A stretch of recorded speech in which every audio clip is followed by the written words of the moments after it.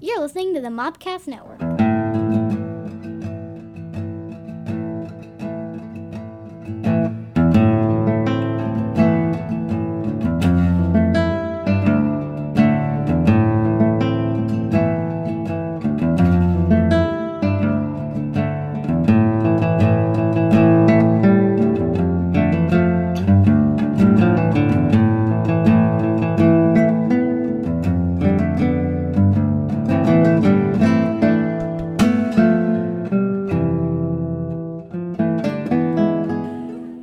It's Mando Monday.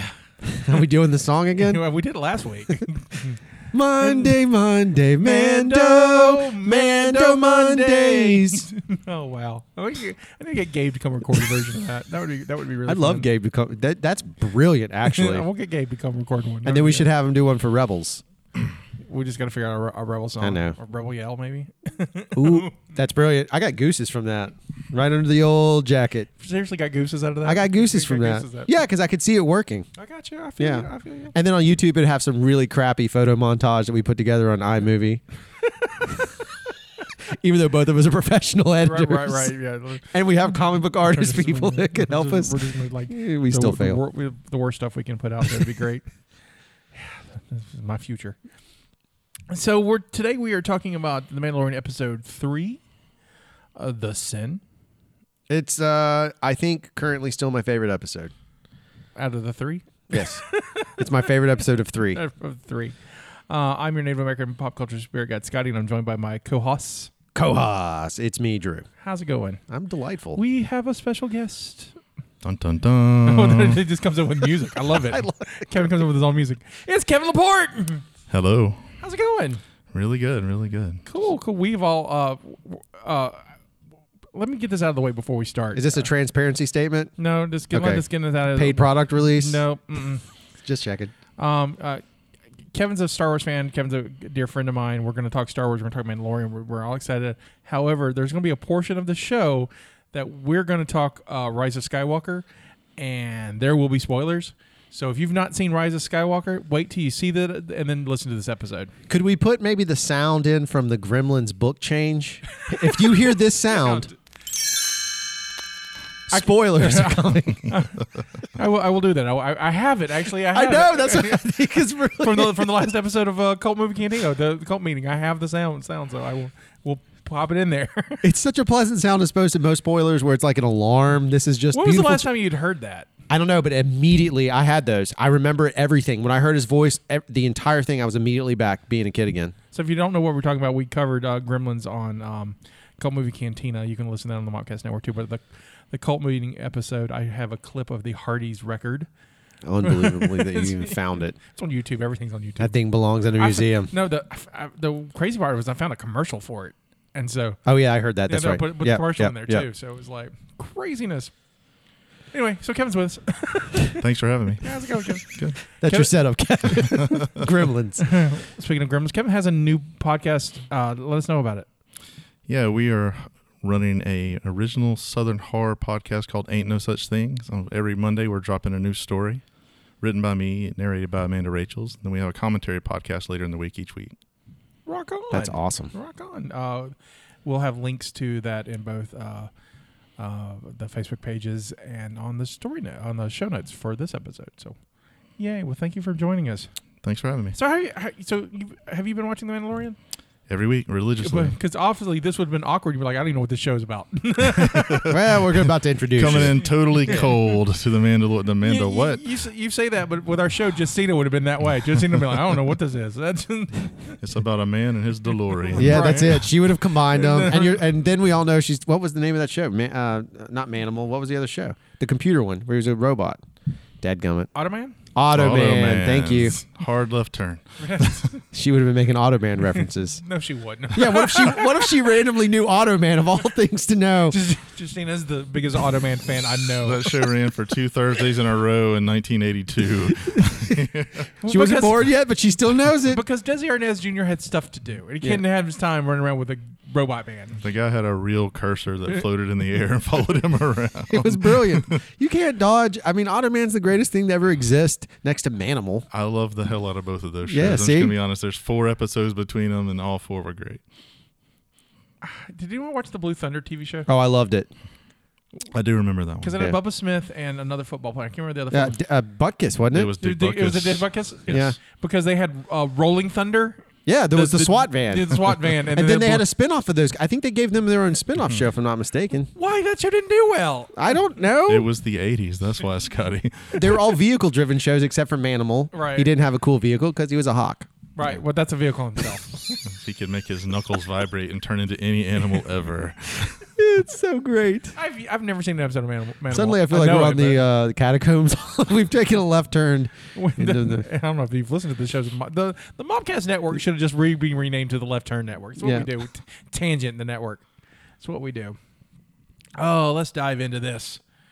So, The Mandalorian Episode 3 was written by Jon Favreau and directed by Deborah Chow. It stars Pedro Pascal as the Mandalorian, Werner Herzog as the client, Omid Abtad as Dr. Pershings. I neglected a couple people from Chapter 1 that are in Chapter 3 that I'm going to add now. Emily Swallows as the armorer. She was in Supernatural SEAL Team, and she's a voice on the Castlevania show from Netflix. Tate Fletcher as Paz Vizsla, the body. He was also the alpha brawler in the first episode. He's the one who's like, you spilled my drink, but in Huttese. Oh, yeah. So he's back in this one? Yeah, he's the guy who plays the heavy Mandalorian, Paz Vizsla. Oh, nice. Who is actually voiced by Jon Favreau, who's my third one. So our special bounty puck of this episode is Carl Weathers. Yes. Let's talk about Carl Weathers a bit. So Carl Weathers stars as Grief Karga, which is the dumbest name I've heard. There are a lot of dumb names in Star Wars these days. You have to get past that to really enjoy it and just accept that it's a real thing. Right. Grief Karga is like, did Jon Favreau high-five himself after that? I just think he did. Anyway, how's it spelled, though? Greef. Oh, gosh. Karga. Karga. Yeah. And it's when Werner Herzog said, Grief Karga said you were, shut up. I know. Is it as bad as Savage? Oppress. It's not as on the nose as that one. Yeah, that's right. for damn sure. Are you savage there, boy? I will oppress you and make you call me that. Yeah, right. Like, that baby was born and was like, you're going to be Savage. That's worse than Evil Knievel. What are you going to name your baby, ma'am? Evil. Well, it does rhyme, Miss Knievel. So let's go write that down. How do you want to spell that? We are just stuck in the 80s, 70s reference. I don't know what's going on, but I love it. All right, so Carl Weathers, he's been in the first 4 Rockies. Predator, Action Jackson, Happy Gilmore. Action Jackson's a great movie. Debatable. Throw that in the catacombs. Just making a note. It needs to go there. Happy Gilmore, he was on the series Tour Duty. He did 4 seasons of... Great show. Yeah, Tour Duty was great. Michael Dudikoff. He was in the 4 seasons of In the Heat of the Night. He was in Colony, and he's the voice on Star vs. the Forces of Evil, so there's a Disney connection. He was born January 14th, 1948 in New Orleans, Louisiana. He graduated from San Diego State with a degree in theater arts, where he played football for San Diego State. He was in the NFL for a little bit, played for the Oakland Raiders, and then he played in Canada for a little while as a linebacker. So he's nearly 80 years old. Yeah. He looks amazing for 80. Sure, I mean that's unreal. Right. So he's like 78, 79 at this point. Right. Doesn't have any CTE, so he's doing really good. Yeah, he's a champ. Right. So he's doing really I didn't even know he was a football player. That's impressive alone. Yeah, he was a pro level. Yeah, he was probably a pro level both in for the Oakland Raiders and for I couldn't find his Canadian team, but he played for Canada for a little while, and then he also got through football with a theater arts degree. So that's it's really awesome. He's kind of a hybrid. If you think he's a Romeo and Juliet story of two things merging. In 2016, he was inducted into the International Mustache Hall of Fame in the category of film and television. His finest honor. That's a fantastic. It's something we can aspire to. And I'm just going to continue our tradition from last episode. If I can find anything for this, I'm going to start adding this for our Nultiverse stuff. So in the Nultiverse, because that's what it's going to be called. So the Nultiverse. If you didn't listen to last episode, please do. Our Bounty Puck character was Nick. Star was Nick Nolte, and we just found a whole bunch of stuff that he could have been casted in, including Superman. as Superman. as Superman, who he wanted to play as a See how schizophrenic. grumpy? Yeah, he's the grumpiest Superman you've ever seen. Only if his hair is like it is in his mugshot. It's totally great. And then he was supposed to be. He could have been cast in Die Hard. There's a whole list of things he could have been cast in. Starting with being Han Solo, he's one of the folks who was on the short list to be Han Solo. So in the Multiverse, one of the original actors that auditioned for the part of Captain Benjamin Lafayette Sisko in Deep Space Nine was Carl Weathers. No way. Yes, I could have maybe done it. I could have been okay with it. wouldn't end up bald and awesome like Captain Sisko. So. That's true. He'd be a lot bossier. That was Delroy Lindo. Avery Brooks. Avery Brooks, sorry. Hawk from Spencer for You're Hire. right, which was also my jam when I was a kid. He just took off his shades and went to space. Well, I made him grow his hair first because he was going to show up bald, and they were like, "No, Hawk is bald. Captain Sisko got hair," and it took him 3 seasons. And go, "No, I'm Hawk." He cuts it right back off. He's like he introduced a goatee, and then he shaved his head, and it's like, well, there he is. So There we go. I met him about 10 years ago at Dragon Con. He was very lovely, but very bald, and just like kind of like, I just can't wait till this is over. Yeah. I came for my paycheck. Came for his paycheck. Yeah. Everybody is on the other side of a table at a con. We've all been there, Scotty. I was there recently. Let me tell you the stories of SonoCon. A lovely convention. We hope to be back. The retro plug is what that is called. All right, you ready to dive into this? Let's do it. So our mission report, which I'm now calling these. I like it. That's something different. One day we'll have like intros and stuff, maybe in season 2. So the Razor Crest exits hyperspace over Navarro, Dave. That's all I think about. Every time. Yep. The Mandalorian is contacted by Greef Karga and orders him to turn the child over to the client. Karga doesn't care what he wants to do with it. The guy could totally eat it or hang it up. He don't care. During all this, the child unscrews the handle off a lever and plays with the ball-shaped object. Mando's like, dude, not cool, not a toy. But it is adorable. It is adorable. And the child. It's the sounds on top of it, though, that he makes when he's doing any of that stuff that are gold. It Yeah. led to some really great memes. I mean, the child is the greatest meme thing we've had in a while. So happy. And it killed the cat lady thing, like overnight. Yep. Thankfully. So, I like the cat lady thing. The Mandalorian takes the child back to the Imperial Remandment facility, and they let him in. One soon-to-be-dead stormtrooper totally yanks on the child's floating basket. Mando warns him not to do it. Stormtrooper warns back, dude, you guys have a terrible track record when hitting things, so I don't want to do that. Anyway, the client and Dr. Pershing are excited to see the child. Pershing does the whole scanny thing, and bingo, it's a good child. It's pretty healthy, so he takes the child away. Mando asks about how many tracking fobs the client sent out, and dude, he sent out a lot. He had to ensure getting that little sucker. However, the client totally gives him an ice cream maker full of Beskar. Mando asks what they plan to do with the child, and the client reminds him that the code makes sure things are forgotten, so don't ask. He's been paid. He needs to hit the bricks. Mando hits the bricks, takes his Beskar to the underground layer of the tribe with his reward. Other Mandalorians aren't too happy with him, but the armorer is happy to see that the Beskar and what she can do with it. She says she can fix his armor that has lost its integrity with his battle against the Mudhorn, but she warns that it will draw many eyes. Then a large Mandalorian heavy infantry guy named Paz Villa complains about the Beskar bar, saying, hey, they were forged Imperial smelters, and the Empire's fault they have to live like this, and the Mando's a coward for working with them. Then there's a little tussle, but the armor reminds them that the Empire has fallen and the Beskar has returned to the Mandalorians. This is the way. This is the way. This is the way. Which gives us one of the greatest lines of the show. I mean, everybody, as soon as that dropped, you saw it everywhere. So quotable. Right? I have spoken, you saw. Yeah. This is the way seemed to be a little more popular. I kept thinking, like, every episode, are we just going to get a new catchphrase? Because I'm okay with that. Yeah, I'm all in. I'm okay with it. You know you're affecting the real culture when. Think about we'll say no, that. we can, No. yeah. Well, I mean, I'll say that that's really fandom. That's fandom free zone material. I'll just lock it in the old. Well, we're saving Fandom Free Zone for discussions on Rise of Skywalker, so you might as well let it out now. Well, my point is that you can tell the impact that the Mandalorian has actually had. Star Wars it's not just that Star Wars is back; it's the fact that through the entire 3 episodes that we're discussing thus far, you've had Baby Yoda go ultra viral, right? And you've had people's entire attentions go back to Star Wars in a positive way, mostly unified. You have some outliers. That's the internet. Contrarians. Right, contrarians is really what it is. But even then, it's a small contingent. It really is. It's really smaller than normal. And they're really doing it because they want YouTube views. That's what this is really about, Right. let's be honest. Or Twitter hits, whatever. And then, you look at it, look how it shifted. And then suddenly we have Mando's lining. I mean, if you think about if Boba Fett spun off this dadgum TV show, you have a whole room full of Mandos. That's so much background material. I'm surprised, forever. There's going to be fanfic or actual published content forever, which is fantastic. The Mando fan clubs are just going to be new armor everywhere now. Well, so that's my question. Are they going to change? Are the Mandalorian groups going to change to reflect? We're getting code now, how to act. Are they going to reflect that? They really have to reflect now because they have to get this Beskar armor instead of this plastic stuff they've been walking around with at cons for the last 20 years. They got to get shiny and chrome. Do you think they're? That's what I was about to say. Do they just spray paint everything? They just I got to upgrade.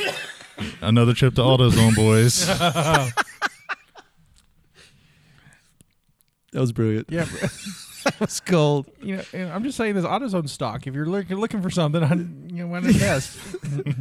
You might make a little extra money. AutoZone, the official Chrome maker of Mandalorians everywhere. Mando Mondays. Here's our new color, Beskar. That's brilliant. Somebody needs to do that. Can we do that real quick? get out ahead If we of this make thing. it public, does this count as copyright? We're making Beskar spray paint. I'm not sure. We used to about- call it gunmetal. Now it's Beskar. That's totally right. Man, what color's your truck? Best car. Done. See me on Etsy in a week, boys. Where was it? Oh, yes. The armorer says that the Mudhorn can be his signet, but Mando's like, sorry, it wasn't an honorable kill. An enemy helped me, and he's got to pass on that. She offers him to make him some whistling birds, and he agrees and reserves some for the families, as it should always be. As it always should be. This is the way. This is the way. This is the way. Whistling birds it's almost like the spice, right? It's From that, Dune. or it's Catholicism with the whole, and also with you. It's also with you. Whistling birds are good for defense against multiple enemies, but they're rare, so use them sparingly. She forged a new chess piece for the Mandalorian. He has flashbacks of Separatist forces bombarding his hometown as a child. I have questions. Can you talk to me about time? I don't understand the timeline here. Clone Wars, probably into the Clone Wars era. Into the Clone Wars era? Yeah, it's end. It's toward the end. So he's got to But be. wasn't there a gap between? What's the gap between Revenge of the Sith, Vader's birth, Order 66? Let's use that. What's Right. the gap between Order 66 and A New Hope? 19 years, right? 18. Something like that. Yeah, 18 years.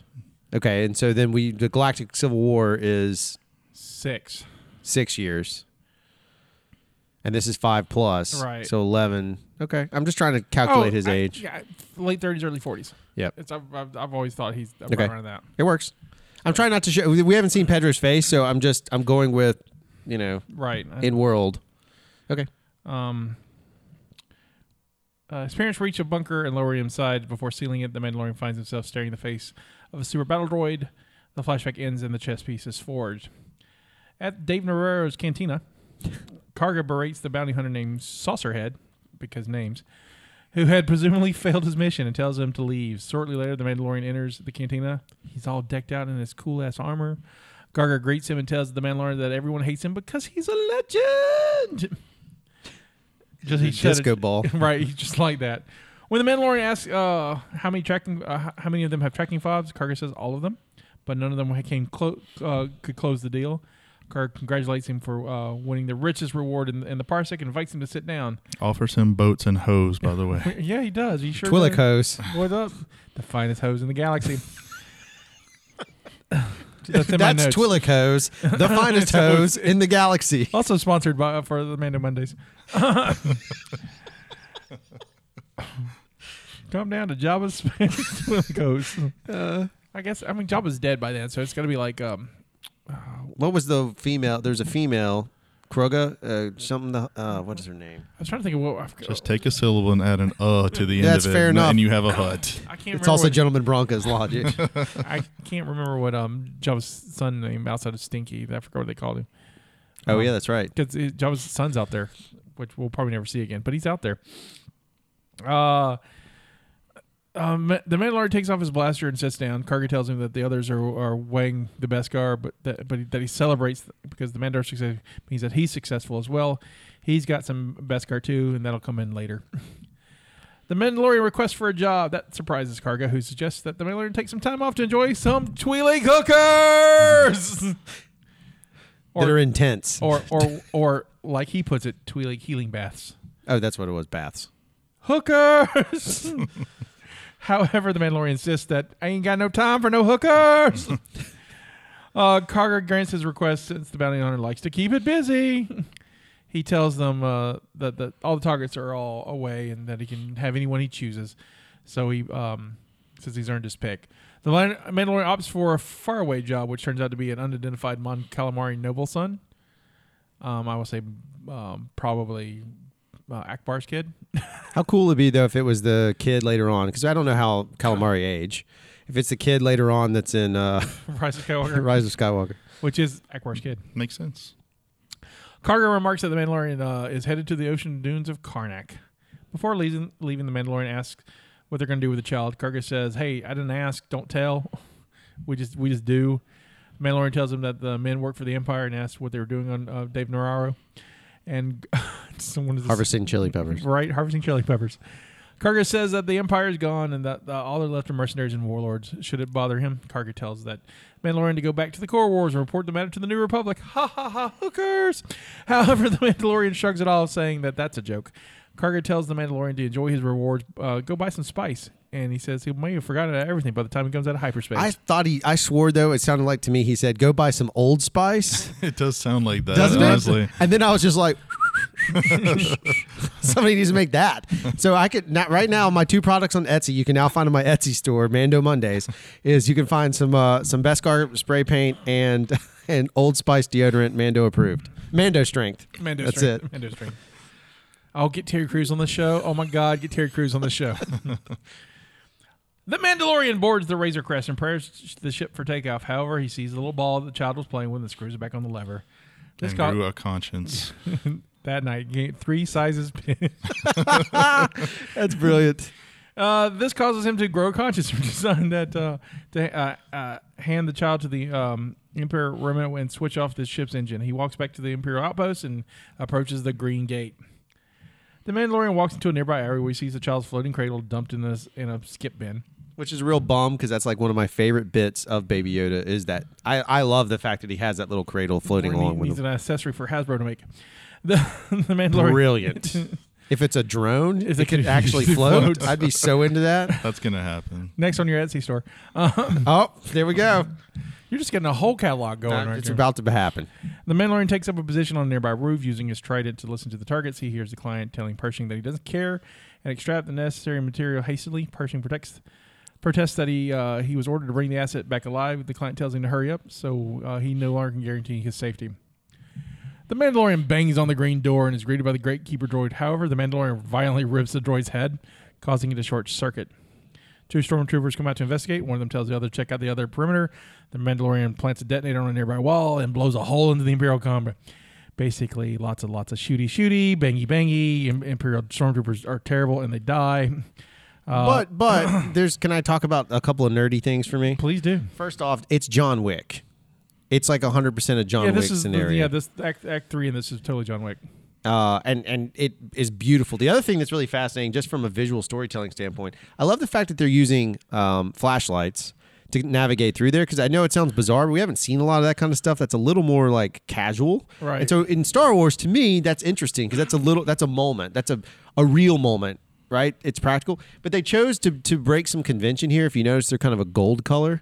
So they chose to break away. Most of the time in film, we use these bright white ones because they add more light to the value. These guys went the other direction, which makes it technically harder to do. So they actually went for production value as opposed to just the easiest way out. Right. And most people don't care, but that's the kind of stuff to me that when I see it, like this is the 4th time I've watched episode 3, that's amazingly well done. I mean, it's a beautiful sequence. It's perfectly lit. It's just... Well, this whole episode has so much attention to visual detail. It's insane. When they first land in the city and you're following the child in his little carrier and you see the ship land, you see all the aliens walking by in the streets, it gives you that perspective. And there's just so much attention that Deborah Chow put to that. It puts you right there in the city. It feels like episode 4 in that you sense what Tatooine is like. You sense what this city on Dave Navarro is like.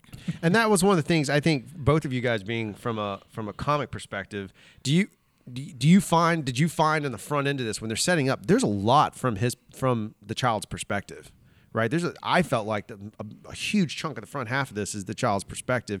Do you find it? So when you frame stuff up, when you guys are thinking about it in panel, I mean, is that something you consider as forcing that perspective in that sort of way? No, absolutely. That's part of the storytelling in comics is zeroing in on what you want the reader to feel and see. And the way that she uses the child's perspective, you start to feel for him as being tiny in this large universe, this huge galaxy of giant ships, because one lands right next to him when they're walking in the city. These large aliens that are all strange and different.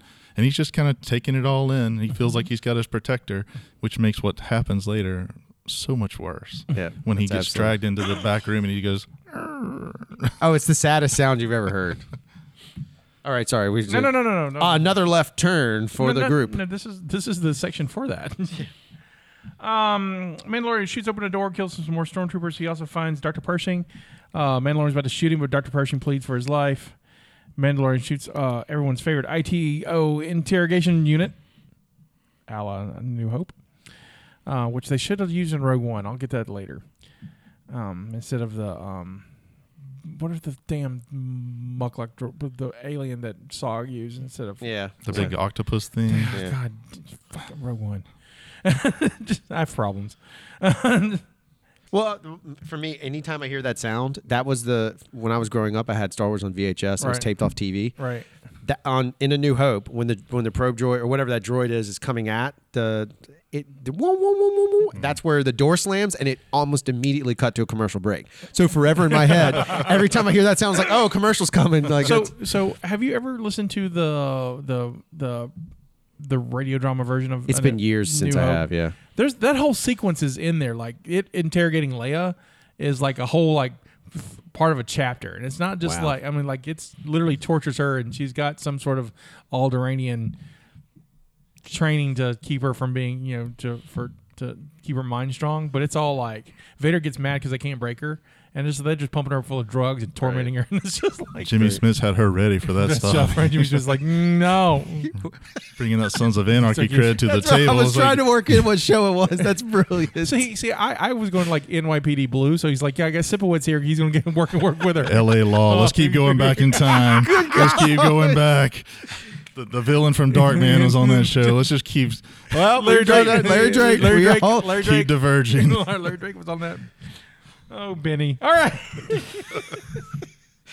That's also Ellie Law's the episode, because we talked to Star Trek real quick. Just go right back. Ellie Law's the episode of has Dr. Pulaski from TNG just falls down in an elevator and dies. Just out. It's like, how are we going to kill you? Oh, YouTube that clip. Is that why she stopped being on TNG? I think that's how she started on TNG. I think she got killed off Ellie Law with the TNG. I just thought that was funny. So the child is being scanned in a machine. Pershing pleads for the Mandalorian not to hurt the child. The Mandalorian instead throws him to the ground. Mandalorian asks what he did to the child. Pershing's like, I didn't do nothing. Without me, the child would be dead. And Pershing pleads for his life, only to find that Mandalorian has totally, pulled a Batman on him and taken the child. The first of many episodes where he plays Batman. Facts. So the Mandalorian takes the child into the storm. Several stormtroopers enter their flashlights. We talked about that. There's more shooties. Mandalorian uses everything he's got. Every episode he uses like every one of his weapons. It's awesome. The flamethrower every episode somebody burns. Without conscience. And it's pretty graphic if you consider what's actually happening. Right. Like, I don't know how plastisteel works, but I imagine it melts. Right into the skin. And all these guys are falling down all molten and crumpled, and it's just all into the flesh. Well, feel bad for the Jawa in the last episode. Just got it in the face. Hey, Bacta ain't fixing that. I'm just telling you, Bacta is not making that feel better. There's not enough Bacta in the galaxy. So he escapes with the child. He does use his whispering birds to knock down some guys too. That was kind of interesting, but not kind of uneventful. I was kind of hoping they would wait on that, but they didn't. After he escapes, all the fobs that the other bounty hunters activate, and so they all go looking for Mando and the child, which turns into a total John Wick situation where they all go shooty, bangy, crashy in some speeders. It's a great shootout, though, and it's extremely Western. It's another one of those Western motifs where suddenly you have the stagecoach scenario, shoot the horse, you get that entire vibe out of it, and you build into the all is lost moment. Right, totally. Which is what you need. Totally. And so Grief Karga kind of tries to do some negotiation, but the only negotiation that Mandalorian says, hey, I'm just going to leave, and that's what we're going to happen. This is because I've done disintegrated 3 guys. I don't mind disintegrating more. There's a guy, there's a roadie in there who the actor got up early and got into makeup and was like, all right, now you've disintegrated. You've been in it for 2 seconds. You go, ah! And he's gone. And he'll be appearing at Comic-Con. and $40 for his signature. Yeah. That's because he made $75 for the day. He had to spend 12 hours getting in and out of makeup. It's totally facts. So there's that. When all is lost, however, the Mandalorians show up, and they start rocking the world and killing more and more bounty hunters, allowing the Mandalorian to escape to the Razor's Crest with the child. When he's there, Grief Karga is waiting for him, and Grief Karga is like, "You should have just waited." And they talk a minute, and then, Mandalorian shoots him and knocks him off his ship and leaves. Now, can I bring up the poll question here for me, which is, did Mando shoot him in the Beskar on purpose, or was it just a coincidental shot? Trying to remove what you may now or may, in the future, your soothsaying skills. When you saw it, did you believe he shot him with purpose in the Beskar? Which sounds... We'll let our guest speak first. I didn't think of it that way, but it makes sense now that you mention it, that he's protecting his future income by not killing Grief, but sending a message to Grief. I have a jacket with the pocket over the heart, and he literally pulls it out and says, "Look, I got this Beskar right here," and puts it right back in. And I just believe that the Mando knew to shoot right there. And that's personal. If you're gonna shoot me later, how about hit me right over here? Yes, exactly. And it also lets Grief Karga look like a badass. I went after the Mando. He shot me, but I survived. And it worked for Teddy Roosevelt too, because he got an assassination attempt on him and he got shot in the chest. Yep. But he had a speech crumbled up in his pocket, and so that stopped the bullet. And he got wounded. What the hell did he write it on? Lead. Paper back then. Paper was badass back then. It's totally badass. It was just a tree. It was wood, just straight in. Some bear he just knocked down and just wrote it on the bear and stuck it in his pocket. Teddy effing Roosevelt. Golden. He may have had Beskar. I mean, let's just be honest about it. But not only did he get shot in the chest and then pocket for this thing, he also discontinued the speech because Teddy MF was like, "No, I'm good." Yeah, he's tough, dude. He's the real. It's only blood. Ain't got time to bleed. Got time to bleed. Karga survives the blaster wound, and since the Beskar he showed off caught the blaster bolt, the Mandalorian flies the ship into the skies, and Paz Vizsla flies up next to him and salutes him before flying off. The Mandalorian remarks that he needs to get him a jetpack. Okay, do you know where that reference comes from? That's a complete send-up to a show from the 80s. Please. Are you familiar with Captain Power and the Soldiers of the the Future? 100%. Scout, the Native American character, every time Hawk, the guy with the jetpack, would use it, he would say, "Gotta get me one of those." Yep. Almost every episode. No joke. That is totally from Captain Power. And Scout, Hawk would fly by and salute. It is totally taken. Favreau must have loved that show. When I heard it, I was like, "Gotta get me one of those." That's Scout. I love it. That comes directly from I that. had forgotten about that because actually I recently I have the entire box set on DVD. Do you still shoot the TV? It doesn't work. Wow. It doesn't work. The DVDs they don't work on the DVDs. I tried. I have the set. God, what a great toy. It was a great show. For hokey science fiction, it kind of holds up. The stories do. It's like the effects are kind of whatever. Yeah, I always put it on par in my mind with Eliminators. Oh, it's better than Eliminators, I think. Really? Yeah, it's written way better than Eliminators. No. Like way better. Who did the writing on that? I can't. Stravinsky. That's right, JMS. J. Michaels. Yes. Yeah. Because Babylon 5's in it. So Tank Ellis, the heavy Tank Ellis, when they were talking about how they survived the Metal Wars, he's like, "I was living in Babylon 5." And Oh, I never knew that. Oh, wow. Yeah. Again, just watched it recently. So I was like, oh, he didn't know he was going to get a space show, so he's just dropping whatever he can when he got it. I've done that. I know how that works. Scattershot at JMS, so you get a career. Amen. after his Captain Power moment, the child is seated beside him in his lap. The Mandalorian gives him the ball to play with, the ball he had unscrewed earlier, and then the Razor Crest ends into space. The end of the episode. Ooh, we get cool paintings. Yep. It still stands. I think Deborah Chow's out of the three that we've looked at, I want Filoni's to be perfect because I'm rooting for him to be the next figurehead of Star Wars in my opinion. But Deborah Chow tells the best television stories. Her action beats, her construct. I just think she's currently the best director they have. So I think Filoni was perfect to set the tone of the story. I don't disagree. And even like when it comes down to Filoni in action, all the action stuff and the cartoon stuff he didn't direct. Right. So I mean, but if you need a story heavy episode, that's a Filoni. I think if it's a lore driven thing, Yeah. but she is a master. I just looking at her work, just overall, even her back work as the director, she is a master of action stuff. She's really strong at it. And is it Tak Fujimoto? No. What's the other director's name that did? Episode 2. Rick.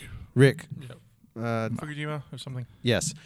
Again, subtext guy. He's one of those directors that's really good at pulling the drama. If you look at the content, his base, he's good at. So you have like a lore specialist. You have a lore specialist. You have this subtext drama specialist, and then I think you have an action specialist, which is really cool because that's how the stories have been flowing.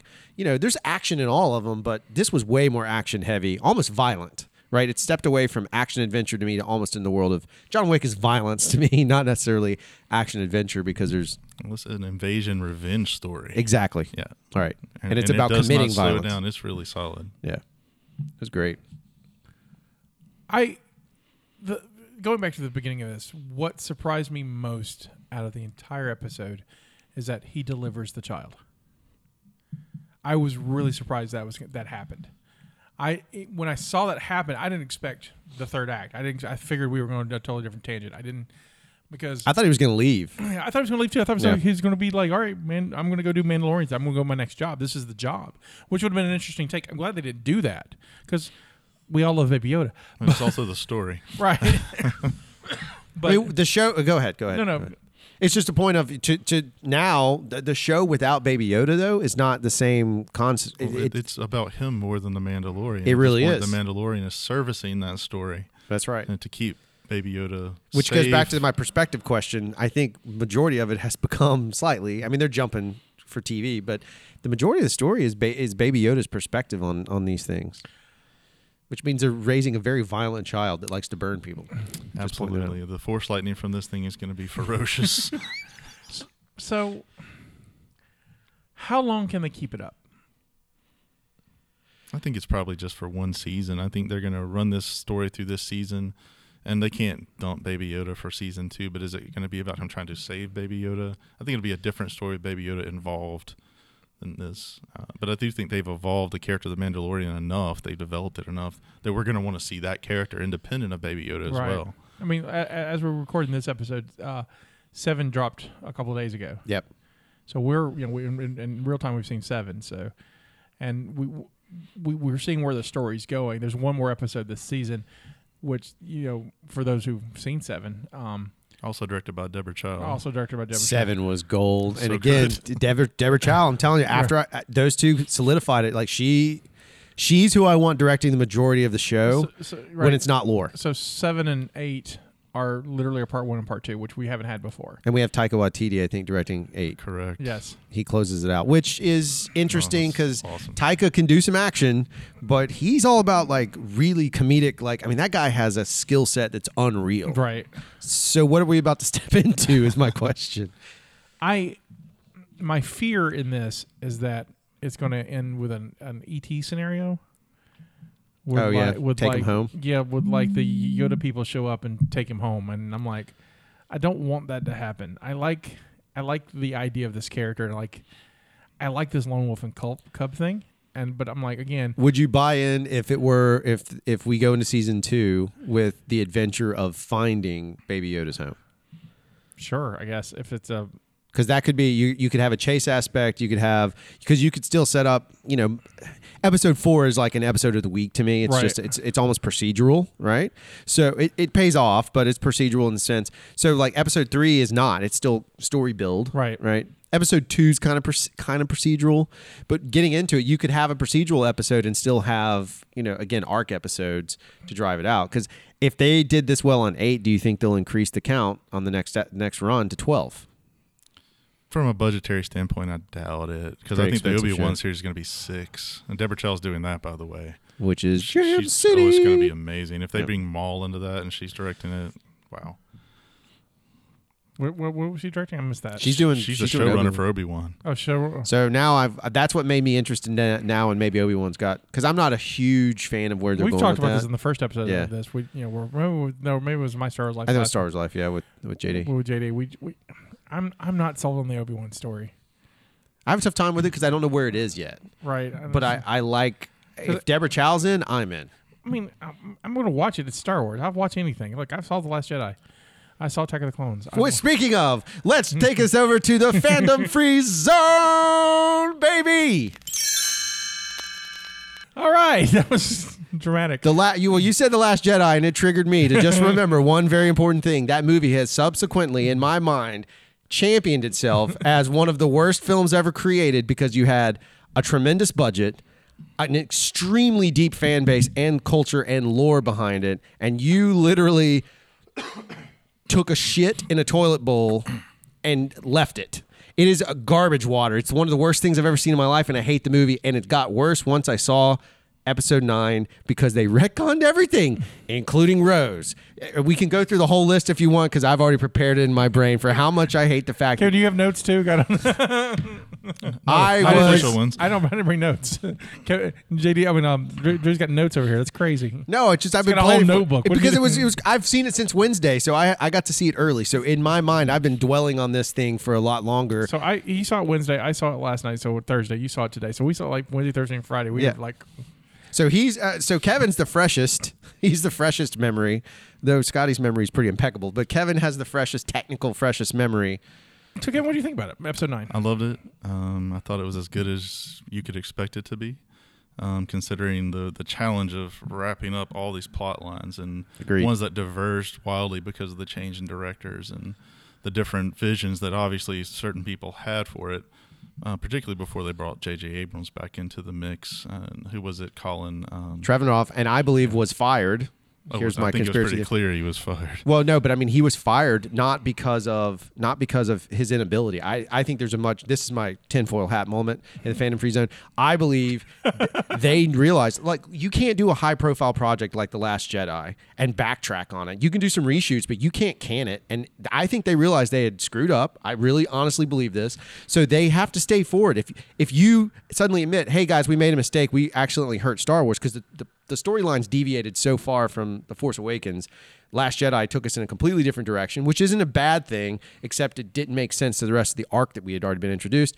That the only thing they can do to right the course is get rid of Trevorrow, bring JJ back in because they got to have their studio guy. JJ Abrams is purely a studio guy. He follows orders, and they had to figure out a way of bringing it back.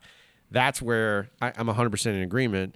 I just think he got canned. Colin got canned because how bad The Last Jedi was received by fans. And I don't mean I get the Well, their desperation critics. to fix things has It's been obvious. apparent It's for super some obvious. time. Right. Kathleen Kennedy's situation been tenuous. I don't think they've been very secretive about that. They did Right. re-sign her for 2 years, Right. something like that.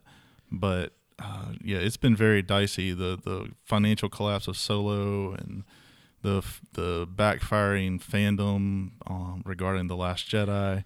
The financial class on Solo is solely their fault too because the problem was They summarized it. the problem was they released it in May, and the reason why they released it in May because they wanted to keep the December date open for Mary Poppins Returns.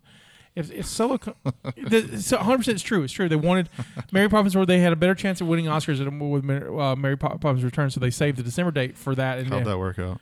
They did. I think they got nominated. I don't think they won anything for the It was music. music, but it was only music. Right. So Disney gets music every year. So it's like it's whatever. And then Solo comes out in May because they're like, Star Wars traditionally comes out in May, but you just put out The Last Jedi in December. So 6 months, you need a break, and they didn't give us a break, and that's what kills Solo. Because regardless of how you feel about The Last Jedi, I'm not a fan of it. I don't think I hate it nearly as much as you do. I absolutely hate it. Right. I don't. It's not. I'll tell. I tried. Wednesday night I tried to watch it again. I fell asleep during. I just couldn't get through it, and so I love Kylo Ray stuff in that. I like that whole but I don't care about Canto Bright. I don't care about. The dialogue was odd. They used, if you listen, there's no vernacular. The vernacular that happens, even the timbre of their conversation that occurs, their voices do not sound the same when you look at the JJ version. That's from director's choices. But like the dialogue was different. He makes a your mama joke like in space, like Poe does. I just can't. My problem with The Last Jedi and why to me Episode 9 is so important is The Last Jedi was the first time, and I know it sounds strange, but it's a personal thing. I'm deeply connected to Star Wars on a lot of levels. It shaped my career. I'm a filmmaker. It came from that. I saw it with my parents. It means a lot to me. It's the only time me and my parents ever agreed on anything. It's a big deal. I have friendships based on it. I have never in my life sat watching Star Wars, even cartoons, and thought, God, I'm embarrassed to be a fan. That movie literally made me realize it's like I suddenly was no longer Peter Pan. I suddenly grew into Hook or whatever, the old Peter Pan. I was old Robin Williams, and I realized in that moment, like, oh, I have to grow up. I can't be this person. You can't have a bang ring? I can't have a bang ring. It literally killed it for me. And it hurt so bad. That's where my reaction comes. It hurt. That was a physical pain. I've never walked out of a movie, but that one was the one. And it just from that point it was brutal. For the record, Spawn and Forrest Gump. Movies that I've walked out on. Wow, impressive. Spawn, I understand. Forrest Gump, I'm curious. I love the book. It's not the book. Got it. It's not the book. Man, I never read the book. I don't read. Words are hard. Words are hard. Roll Tide. War Eagle. Okay, so back to you, Kevin, because this is how we do. So you enjoyed it. Oh, he's been on our shows before. Yeah. I did. I thought they got back to some of the basics for Star Wars. 3PO was funny again, and not just Jar Jar goofy and distracting, which he was in the last two movies. He was relevant funny. Relevant funny. He had a function. Yep. More than once in the movie. I liked that. I forgot how much I liked 3PO's voice in the story and people getting irritated with him for reasons that matter, for reasons that harken back. I thought there was just a lot of character play. I love that I liked. I liked the arcs. Seemed like every character had an arc. These three characters finally have chemistry together. Because they're finally on screen together. That's a good point. I mean, my God, besides man. the last 2 minutes of The Last Jedi, it's like, I'm Poe, I'm Rey, all right, bye. Yeah. But yeah, it held a lot for me. It was very emotional. There was the surprise appearances really pulled a lot out emotionally.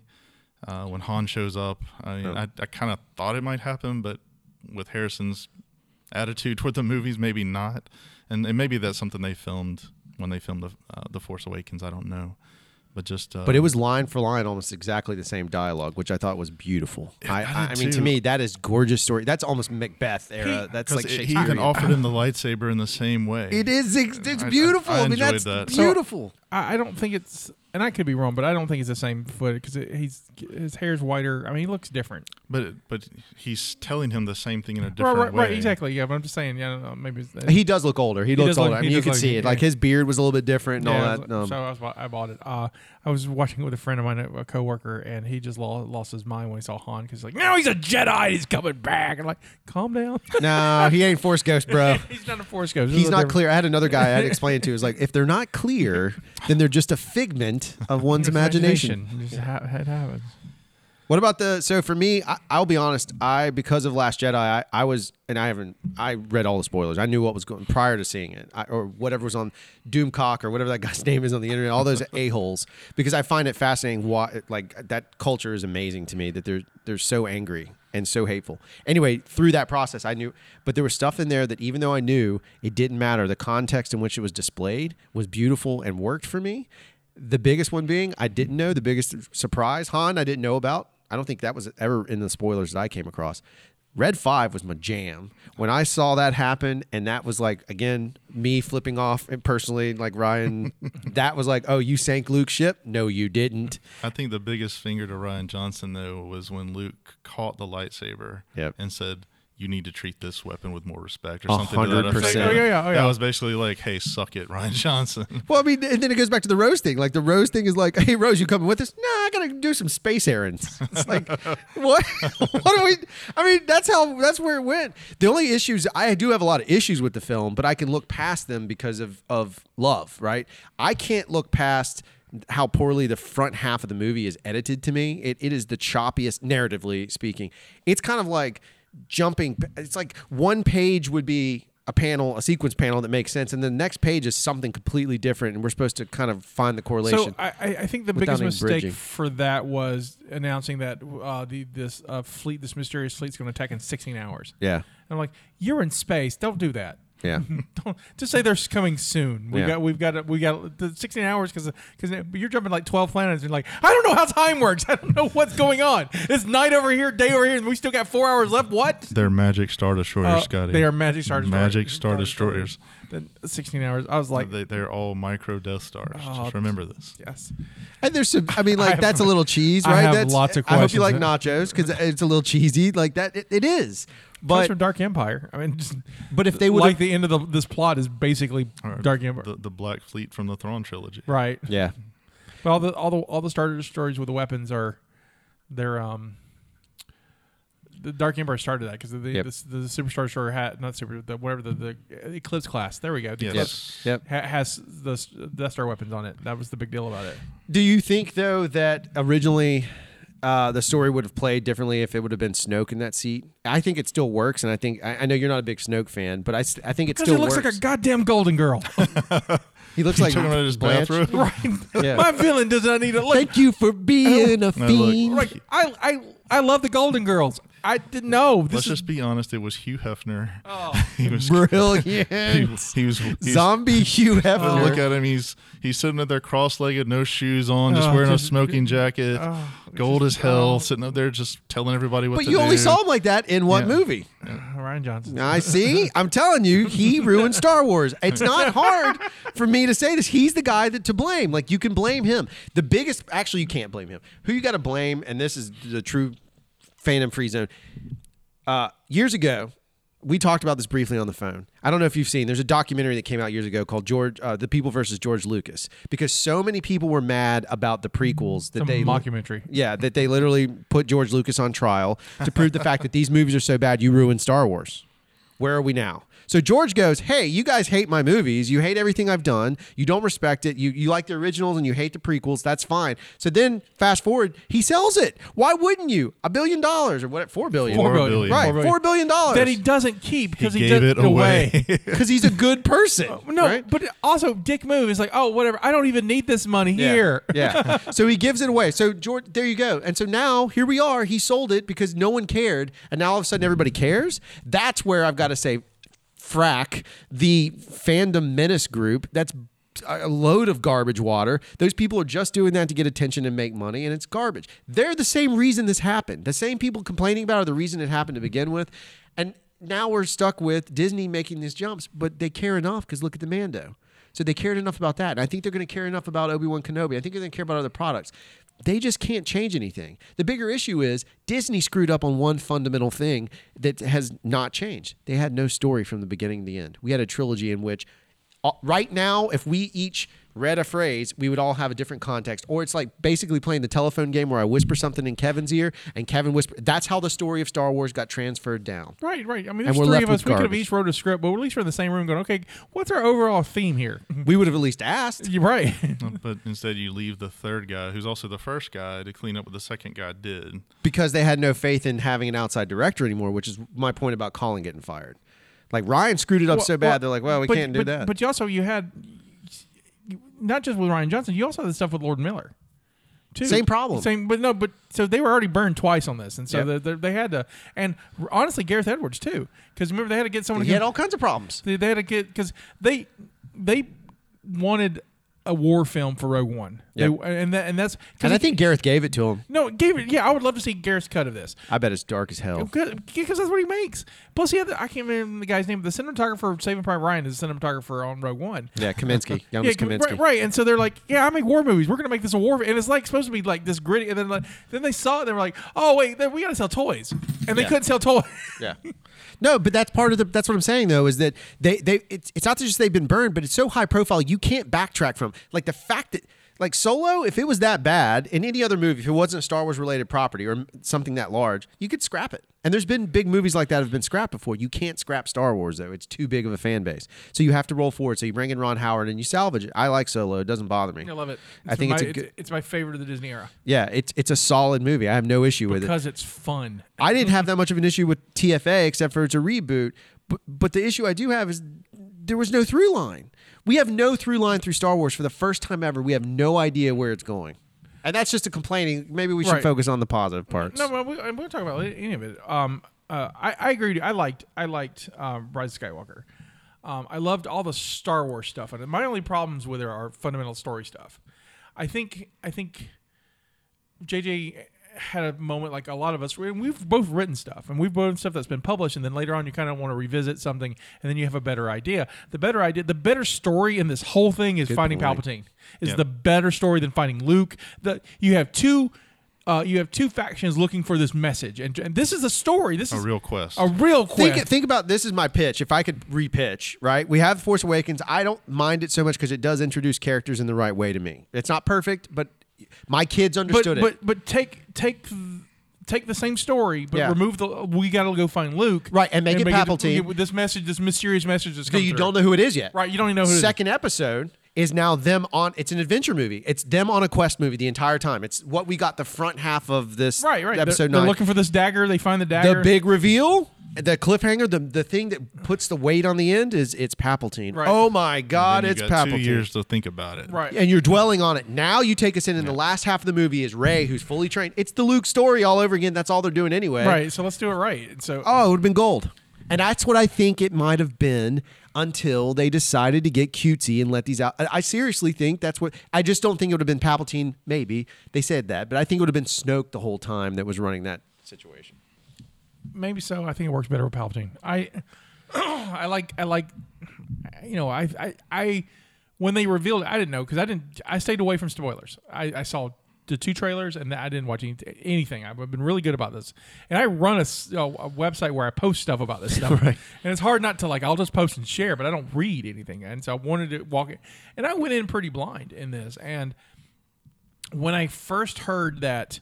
Well, first saw at the beginning it's Palpatine. You're like, oh, okay, where's this going? Yep.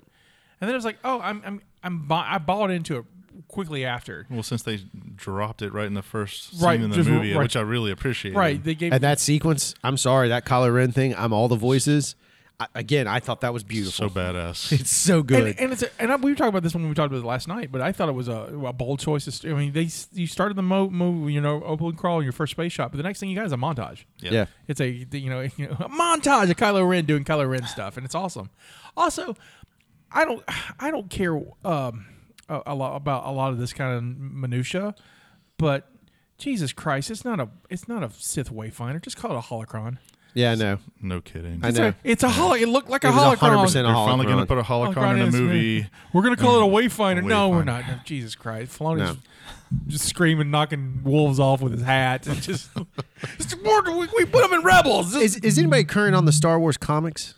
I'm not. You? So somebody told me that in an issue that came out, I guess one of the later issues right before 9 dropped, it confirms that Palpatine created either Anakin or his son. Like it talks about him doing Plagueis midichlorian. I hate that crap, but it's real. The thing that's fascinating to me is if that is true, and let's say Palpatine created his child, right? His boy or his daughter. We don't know which kid. The son. The son. He created a son. Thank you. The daughter of Vader, the son of Palpatine. Yeah. So he literally made both of those. So he made Anakin, right? And then he essentially made this other son. Didn't work out. Now he's got Rey. He's the grandfather of them both, which I think is even more fascinating and slightly incestuous. It added a lot of gravitas to the last scene. It as does, well, where right? he's, I'm your only family. Yeah. And that whole thing. Ian McDermott's so good in it too. He really is. He's blind and crazy looking, but he looked a lot younger and smoother. He was the doctor from Hellraiser 2. Yes, he Yeah, was. there you go. He was on that big arm, like moving him around. Oh, no. Okay, so that big arm thing reminded me of Angelica Houston in the Captain EO bit. Oh, yeah. Is it when she's the Borg Queen for Michael Jackson? Yeah. That's all I could think about. I was like, oh, they're going to save the day with dance. Now, who would you qualify, or all the people? Are they some level of Sith, or those are the people that work for him? Is that his devotees? watching The Watchmen? Is that the same butler and woman all over again? I don't know where there's a lot of people to crew all that stuff, like planets full, right? There's a lot of ships, right? And there's like no one's talking about like where's the planet? Where's the population of? Where's Bob? Oh, he got a new job. Where? I don't know. He's gonna. Well, he got taken. They were all taking children, apparently. He got some good benefits. And then the resistance is just like, hey, you know what? I know they're taking children. We're not going to save them. Just blow them up. I mean, that's one of my issues with it. Like, if you think about it too hard, it's kind of like, oh, the resistance is douchebags too. They didn't bother to try and save any of these brainwashed children. Not their job. And where were the other children? Because they were still recruiting children. It's not like they stopped. So somewhere the resistance killed children. Let's be honest. The rest of the children are sweeping up in Canto Bite. Yeah, there you go. Good point. Using the Touche. Force. Okay, that makes The Last Jedi okay for me then. See, I just connected it all. It's a full circle, baby. They're staying on using their Force On powers this to day sweep. at this time of approximately 7:00 p.m. Things I liked. Jar of Snokes. Did you like the I jar liked of the Jar of Jar of Snoke. Snokes is good. Jar of Snoke. I was like, oh, look, Snoke in a jar. I was like, oh, he's got a spare Snoke. 2 or 3 of them. Right, and a few Snokes he needed. I wholeheartedly agree about 3PO. Would you say a pack of Snokes? I was about to get there. Yeah, it's the dad joke city, baby. I wholeheartedly agree about 3PO. 3PO's who has not ever been one of my favorite characters, and because he's annoying, but he's beautifully annoying in this. He also gives us the Bobo Fink thing, and that's my new Babu Frick or whatever his Babu name Frick, is the greatest little dude. I mean, Baby Salacious, to me, he's like the Salacious C. Crumb. We got one. Right. He's Like, we haven't had Salacious C except for roasted in a spit in Mando, but it's nice to have that kind of character again. He's just kind of laid back and like, whatever. He's the best. I'm just gonna make it. He reminds me of He's one of got the critters. giant hands. He's adorable. He reminds me of one of the critters in Fly the Navigator. Exactly. Oh, exactly. Yeah. And I was so happy that he survived. I was like, yay, this is great. Well, he pops up and is like, hey. It's so good. So me and Felicity are here. We're all good. I liked her I character. loved her character too. I wish there was more of her. I don't. Yep. Well, they're setting that up clearly for her and Poe. I think I'll Sure. take it. she's I'll got take star it. power. You know, they're clearly going to branch off Poe and do some stuff. I'll take it. I watch a Poe movie all day long. Yeah. That's like. Yeah, I mean, he's the new Han Solo. I mean, literally down to spice running. It's like, okay. I didn't like his character until this movie, though. He was just kind of a whiny, annoying. They didn't use him until this movie, and, really. Right. But when he's with the other characters, particularly with Finn, their kind of interplay is funny. Oh, I love Right, it. it was great. Very, very. There's a lot of chemistry there. I love the whole bit about the Falcon on fire and. I laughed so hard. I was so happy arguing with Ray that. about BB-8 and it's like, well, BB-8 starts the Falcon is on fire. Yeah. But when they're teaming up against Chewie for Djarik, Right. and Chewie is still an asshole when it comes to Djarik. It's so perfect. It's good. It's so great. It's like, of course you're better. You're 250 years old. It's so good. But see, that's all inside baseball. That's the bigger thing to me. Critics don't know this stuff. They Right. don't care. They don't care about this stuff. Right. And people misunderstand what fan service. I don't care about fan service. I'm going to see Star Wars because I am a fan of Star Wars. Right, service me. How is please. it? Yes. Well, what's clear is that there's been some sort of mandate at Disney to get back to the basics of Star Wars. You see it in The Mandalorian with the Jawa episode. Yep. You see it in this movie. There's Jawas. There's Djarik. You just go down the list. 3PO's back to normal. Yep. The jokes are there. The cutesy characters are there, from Baby Yoda to the droid surgeon. Yep. And in this movie, And Dio, the new droid. I love Dio. I thought he was great. I didn't Also think I was played going by to like J.J. him, Abrams. but I ended up liking Dio. I just think he's all the abused fans. Don't thank you. No, Don't thank touch you. me. No, thank you. Don't touch me. Please don't hurt me. I just like Star Wars. I want back up now. Now, my That's a good favorite point. my favorite stat is actually really a kind of another middle finger if you think about it. This movie is secretly full of middle finger. My favorite bit of this, and I think we disagree, is I'm a humongous fan of the ending. I think it's the most beautiful Star Wars ending of all to me. Agreed. is that sequence of him bearing those Rey bearing those 2 lightsabers, what it means, what it represents, why it's on Tatooine. Because that was one of the spoilers. I don't know if you saw on the riffraff. You might not have read the spoiler, but these individuals that got these spoilers, it said that Rey says, I'm Rey Skywalker. They all read the context like I was like, hey, Rey Skywalker, nice to meet you. Instead of it being like the subtext of everything that occurred, there is purpose and meaning for her being The there. ghosts are there. It's perfect. Yeah. And she has no family. So at the end of the day, the only thing she has is the adopted family that embraced her, which I feel like is Star Wars, and some people don't. But to me, that's the symbolism of I embrace her. She's part of my family too. I don't care. She's with me. So to me, it was a beautiful thing. Well, adoption is a subtext of Star Wars anyway. Look at Leia. Leia's adopted by Organa's. Luke is adopted the Lars. They're all It's family of choice. family choice, right? That's it. And so that's a big deal. Or family necessity, really, than family of birth. So. But again, that's overlooked and often just used as a weapon. It's So- weaponized. I am okay with the ending. It's not what I would have done. It's while it's her story, that ending's not hers. Would have worked really better with Kylo. My problem with Star Wars is in both cases of Kylo and Vader, is that Star Wars feels the need of redeeming characters, but only redeeming them in death. And so I was really happy of seeing Kylo redeemed, and then he dies, and I was like, "There's not much redemption here." Yeah. But one of the things they've been doing in all these movies is paralleling the original trilogy. And or rewriting it. But well, that's what JJ does. He did it with Star Trek. He did it with this. I mean, that's just his deal. That's why I say he's a studio guy. Oh, after hanging out with friends after we watched the last night, the first thing one of the first things we said was like, JJ writing this was like the first 2 acts is like, I got this, and he's like, I'm stuck on the 3rd act, and the other guy comes and goes, have you seen Return of the Jedi? Yeah. Well, hey guys, check out this VHS copy of Return of the Jedi I found. He's like, pop it in. Right. Or it's that situation. It was like, hey, can I cheat off your homework? Yeah, just make it look a little different. How many words does it take to make it plagiarism? If you already own it, it's not plagiarism. Because you brought this up too, and I want to bring this up to you. One of your problems with the entire sequel trilogy was there's no space battles. I hate the fact that there's no space battles. It's really a bummer to me. That's a major issue. There's none. We get a great one in Rogue One. Lovely. There's no other space battles. Everything else is orbit. There's chase scenes, and the worst one being Last Jedi. There's chase scenes throughout it, but there's no real space battle. There's nothing. We have orbit battles. And it, for whatever reason, for me, it makes a difference. There's something about seeing those ships and laser blast on the dark sky or space that makes me happy. I like the bomber scene in Last Jedi, but you're right. That's about as close as we get to a real space battle. And it's one-sided, right? Yeah. There is no Yavin. There is definitely no indoor, and so there's no stakes. So what we miss, that I think the one thing we're missing, is the stakes of that space scenario. Now, in the Return of the Jedi moment, you get the exact same. Look at your friends. Yeah, look, hold on. Let me get my skylight up so we can do this movie. All right, there's a skylight there. See all your friends? Totally dead.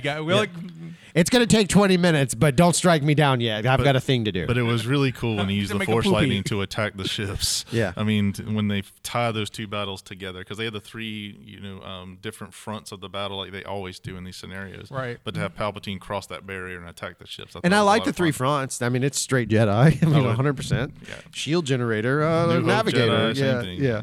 And the other part of the lightning, though, that I like the fact that it didn't just blow up stuff. It just basically was like ionizing it, which is, getting really tech nerdy here. But like EMP up there. It was because if it would have blown up stuff, that's dumb. Like then all of a sudden it's like, oh, here we go all over again. Like, but back to my point, this movie is the first movie that made me like Kylo Ren. Really? I really like Kylo Ren. Like I like this. I like the arc. He's like Ben Solo. They don't even care about the spoiler. It's trending all over Twitter. Right. And Ben Solo is trending. I liked it, and I liked like him coming to say I liked all that stuff. And then it's like, the kiss. I was like, oh, okay. I could have done without it. No, I was like, oh, poor Finn. I was like really bad. Felt bad for Finn. I was like, all right, at least you got Poe. And the question, I think we all know what the question is. Or what he has to tell her. Right, he's in love with her. And so I don't think you have to say it. And it's been evident since The Force Awakens. Right. Like, you got a boyfriend? Right, the whole thing. And so, so the kiss, and then he Force Ghost out. I guess that's what he's doing. I was really expecting to see him at the end of that, but it didn't. And when he was talking to Rose, and you expect because she kissed him at the end of Last Jedi, and he just like pats her on the shoulder, is like, "Get out of here!" Yeah. And then, you. Oh yeah. Well, then bye, Ryan. So I really Rose is Ryan. I felt bad. Again, first I saw them kiss and I said, "Oh, poor Finn." Because then I was like, "Well, they did give him a stormtrooper girlfriend." And so, Yeah, I mean I can't. she's black and a stormtrooper. They should totally hook up. That's what I was. Lando took her at the end, though. Let's just be honest All right, about it. So how did you interpret that? No, I interpreted it. I interpreted it correctly. Like he was macking on her, but he's like, "No, I'm glad they didn't make it his daughter." I was like, "It would have been weird, but he still would have hit that." Why don't we go find My dad. it? That's like it's planet code for his penis. Like Yes. apparently. I will also say, I being a Lando fan, I loved seeing Billy D. Williams in this. I loved Billy D. Williams. When he shows up in the yellow, Right. I yelled. I was like, Because I was in an empty theater, so I could do whatever I want. I yelled. I was like, "Yeah, boy!" Give Leia my love. Oh my god, "Yeah, it's so good. Like he slipped one to her at some point. you know he did, boy." Oh, Lando. I mean, Han, old buddy. I got a question. but he starts out, he totally shoots a dude with a crossbow, just In the eye. because I'm Lando. And he was in what reminded me. It was reminiscent to me of I forgot his character name. What's his name? Tamtail Screech. Thank you. And it was reminiscent to Right? me of Oh, that. yeah, And I was yeah. like, "Oh, that's so great." I absolutely, I dug it. I love that. On the flip side, what I didn't dig, and this is, I wish Lucasfilm was brave enough to let Carrie Fisher go, Yeah. and they're not. And so what we get was this final performance which wasn't good because it's all unused footage from Force Awakens. It's forced. You can feel Yeah, it. and so none of it makes sense, and it looks weird. Yeah. It looks all Oh, awkward. they clearly green screened a lot of that. But they wrote it. They had to behind roto her. it. They had to Yeah, roto roto it, that. yeah. So by hand, they had to cut that out. Also, Yeah, also, that's crazy. Also, why does the planet look like it does? Because it's the same planet from the first. Because we can't. We have to match the scenes. I mean, that's Yep. why the setting looks the way. Yep. We need a Yavin 4 tie-in. Oh, they were left with a real writing dilemma. I mean, I'm not sure how else they could have handled that. Oh, we solved it in Last Jedi. They just didn't do it. And She should have died. She should have died. But then she couldn't Superman through space. God, what a terrible scene! I have PTSD from. I'm not making light of it, but like that scene really like set me off in the theater, and I screamed Mary Poppins. I couldn't help it. It wasn't. It's a bad idea, but it's like executed like poor After Effects. I've said this It's before. really it's straight. It's like when they drop the curve on the line, Right, and they then didn't add a curve. right. There's no easy ease. It just goes right, exactly. in a straight It's like, line. It's like one keynote right here, one keyframe there. We're going to the left. Now the catch is though is that by them establishing her training and doing all that in this, it fixes that and says, okay, it makes sense why suddenly you didn't know Leia had these powers, which So- I know you're not a fan of, but I love that sequence. I loved it. That's do one of my too. favorite All right. things. And Luke's face is clearly his face from. It looked to me like the face that when on Endor. I'm sorry, Dagobah. Dagobah when it gets blown open. It's the same. It's the. I loved it. It was great. It worked. And when she called her master, I love that too. Yes. I loved it. And it fixed things for me. The funniest thing is I've seen people who were calling her a Mary Sue coming back and saying, "Oh, well, I liked it. I get it now." It's like, "Oh, so what, you just needed a training montage?" Literally, this entire problem with Star Wars could have been fixed with a You just training put in that montage. song from the Karate Kid. You're the best. Around. Oh my God, can we please do that? It's gonna happen with that in the Kylo scene to begin the movie. Oh my So- God. Put an Eye of the Tiger on that one. But I, Oh my God, but gold. I get it though, because we get a training montage scene with Luke, and so and then in their eyes, to be a Jedi, you need one. All right. I don't agree with that. Obi-Wan but I didn't. but- Anakin didn't. So Anakin never had one. But those movies are terrible, so that's why Well, they didn't fair have enough. I I think guess they're- that's their argument. Leia just. You could still had Leia's Mary Poppins moment in Last Jedi. There's a chance for her to have an honorable, awesome death, and we're robbed of that because she gives her heart to Ben Solo. Well, I guess whatever. I don't know what she really did. She just went and lay down and died. Yeah, and Ben's it was- like, she's like, Ben, what? I took it Stabby as stab. she projected herself to him, and I think she conjured that image of Han for him, and the two of them together boosted him. In addition to Rey healing him, and that's what popped him. That's what turned him. Something I need to see it again because it's not super it was a little jarring. That was one of the cut points where it was a little jarring to me because you see her pass and you're like, why is he trained?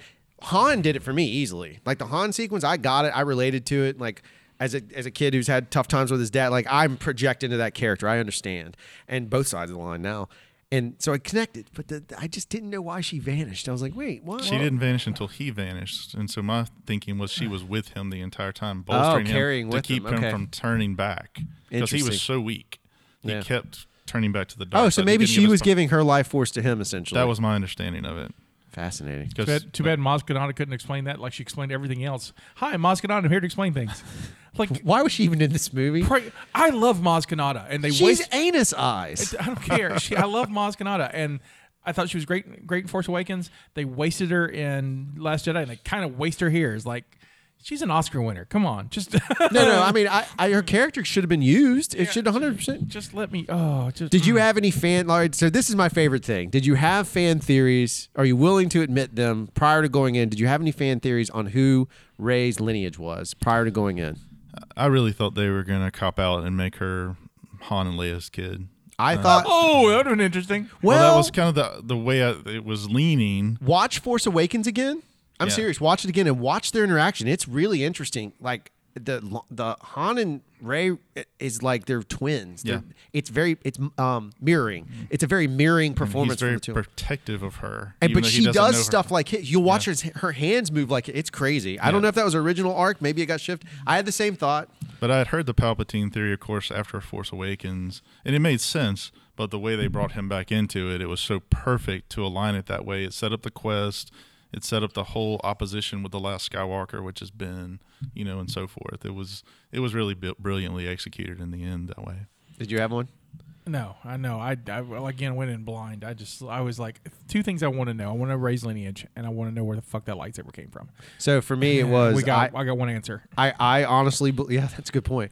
I had read the one piece that the original opening of TFA was the Luke's hand on the lightsaber flying through space. No, that I don't would know be if amazing. Right? That was the big. And, so and in Maz my just mind, catches it out of a shit like exactly. snatch. In my mind, whoever had his lightsaber, because Rey gets it, they used that lightsaber. They used DNA from Luke, and Rey was going to be a clone of Luke. That was honest to God. She was going to be a Luke. Luke. Yep. Luke. From Timothy Zahn. Luke. Keep adding those vowels. Luke.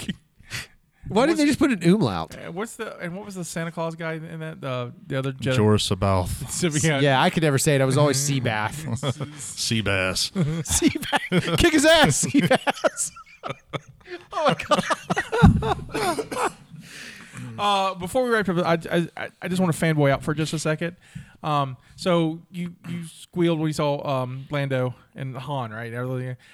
Do you know where I squealed? Wedge. Voices. Yeah, when I heard Kanan Jarrus.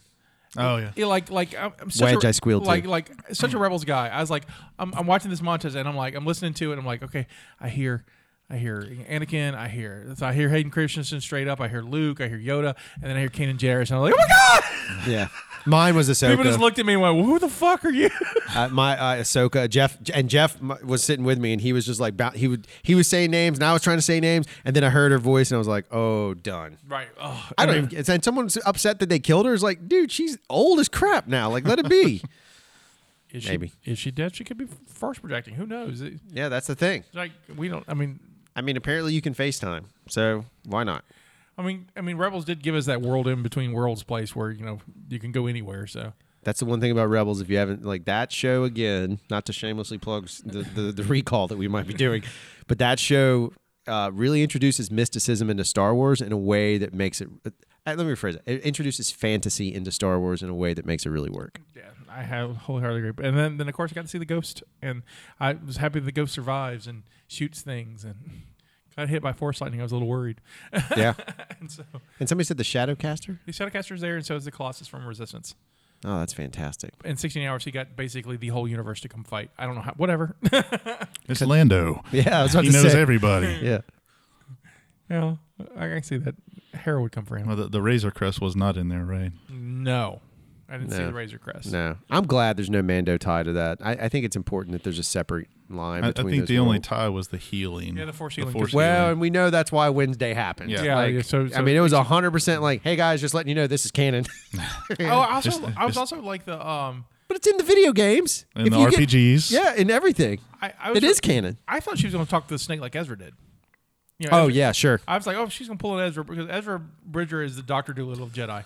Yep. And so Yep. he's like, I need an animal to talk to. Woo! It's Yep. this very Disney kid thing. Go talk to the animals, and that's Yep. what he does. But it works. Did the snake slightly remind you of the snake guy from Dreamscape? By the way, No, the snake really just reminded me of a giant penis that she kneels in front of. It reminded me of Suck the it. snake from Conan the Barbarian. there you go. Oh yeah, that's Edward. what's his name? James Earl Jones. James Earl I'm Jones. saying Edward James Olmos. What happened there? Because you said frack earlier. I was trying not to curse. So overall, if I'm rating this, I do 3 out of 5 on this because I enjoyed it enough. It's my only problem is it's a mess story wise and a mess pacing, but it's fun as hell. So I'm okay with it. I'm sitting at a 4 out of 5 only because it's been first viewing. It could shift down or up. You? 5 out of 5. Oh, look at easily. you. He's a big Solved fan. all the issues. Was fun. I was engaged from front to back. Just loved it. How can I ask? I'll ask it off the air. No, you can't ask it. Ask it now. Or, I just want to know. I didn't see it with people. What was the experience like seeing with people? Where did you get big cheers and jeers? And it was very low key. Out of all my viewings of Star Wars on our first night, our preview night, we were packed, but it was the lowest amount of excitement. So we got I think the biggest woo out of the whole thing was Leia's lightsaber. Was like, wow, interesting. Right, Chewie's fake out death kind of got a little bit, but it wasn't a lot. I cheered at all the points, but and there was this one other guy who was really loud about it. There's 2 of us, and we were kind of embarrassed, and so I was like, all right, guess no one really cares anymore. And so I kind of felt that way.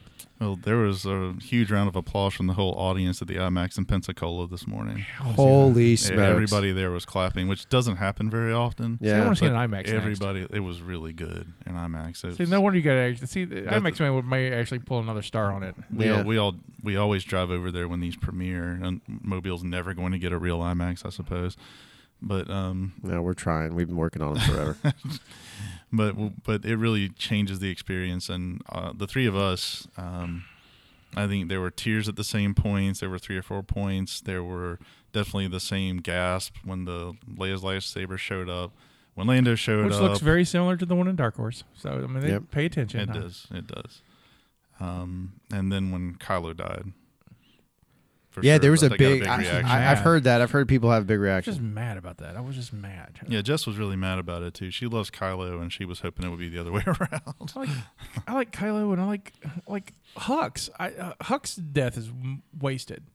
I like Hux being the traitor. And I like the reason why he's a traitor. Look. You watch him in Force Awakens. He's like little Hitler, right? And then he's a bumbling idiot. He's obviously 3rd or 4th. He's been demoted, which I think is great. He's way down the line now. Yeah. He's springtime for Hitler in he's Last Hogan's Jedi. Heroes. Yeah, there you go. Last Hogan's Jedi. Heroes Right. in Last Jedi. It's bad. Yeah. And then he's pretty decent in this again. He's back to something else, and it's Now just he's challenging Kylo, and he pays for it. But I think it's a little. I also like the what is the Pride or Price or it's something. I thought it was Pride. I thought it was Pride. Yeah. Yeah, because we have a Price already. But I love Price? the I love when he's talking to the Emperor. And I love the line, "I served you in the last war. I'll serve you." I'm all in. So, Come on, I'm all in. I'm all in. I'm there. I mean, he had the whole look of an Imperial officer. Right. Absolutely all in.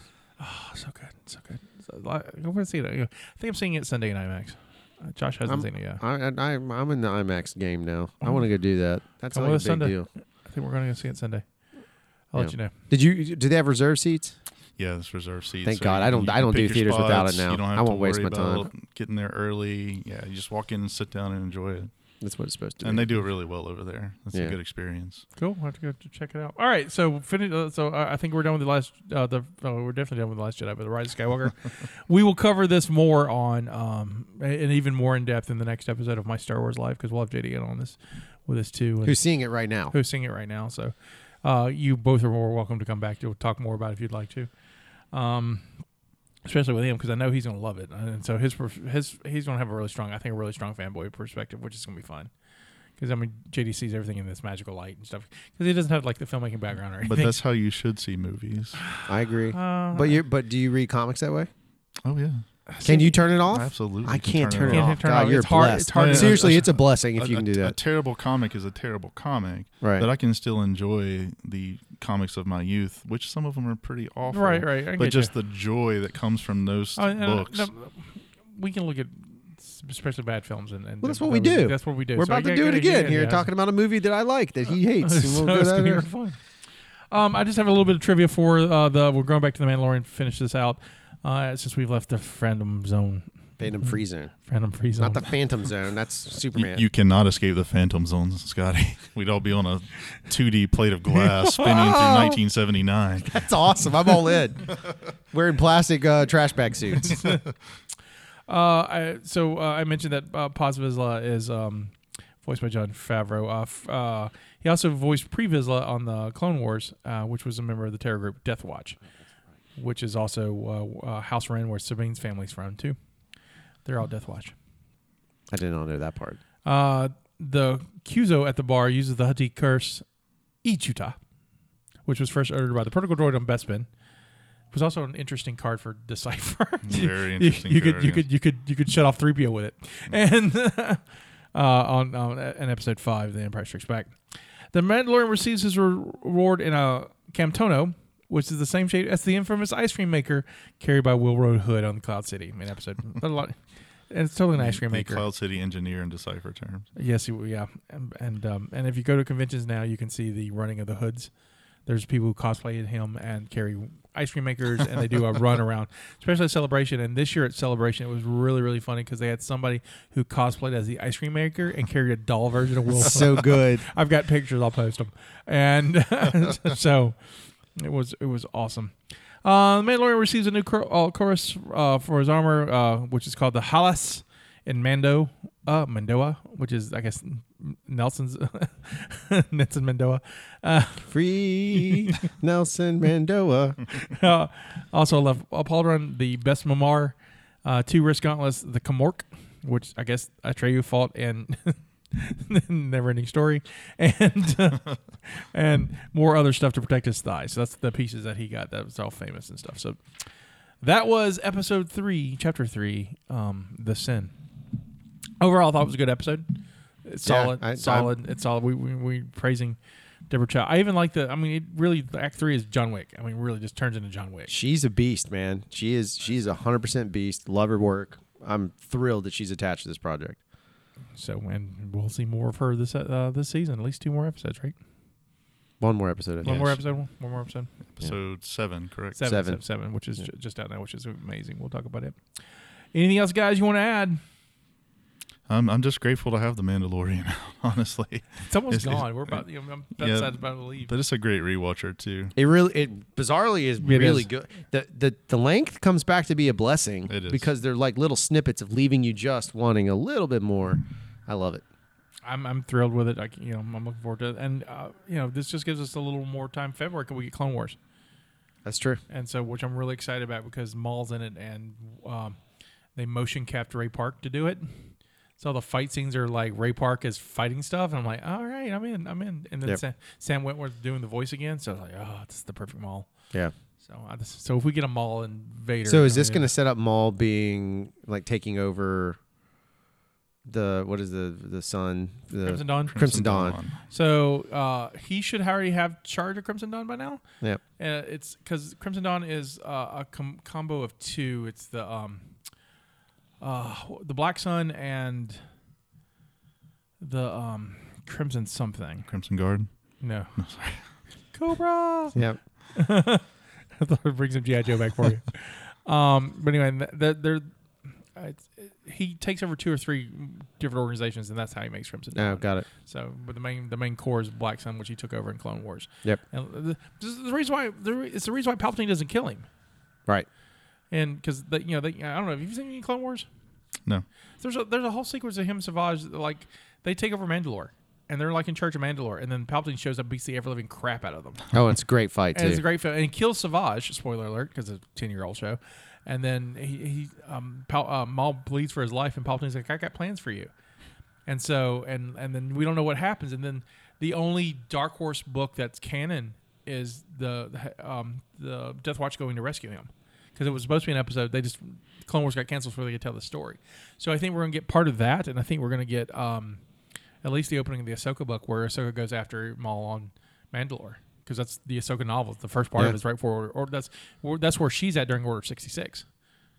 Interesting. Yeah, she's fought Maul, and Rex is with her, and that's when they take out their chips, and they all fake their deaths and move on their separate ways. Incredible. The Ahsoka book's really good. Yeah. Yeah. So if you're a fan of her, I definitely recommend Definitely it. a fan. All right. Well, then we will see y'all next week for episode 4. Sanctuary. I believe. I think that's what it's called. That's it. Well, look at me, which is my favorite episode so far, and it seems like everyone's least favorite episode. So it's like I can't wait to discuss and defend this one. There's ATSTs and it's awesome. Next week, Scotty goes on trial in the criminal justice system, in the Mandalore justice system. This is Scotty saying this is our contribution to the multiverse. Go out and make yours. Go us out. This is the way. This is the way. This is the way. I have spoken.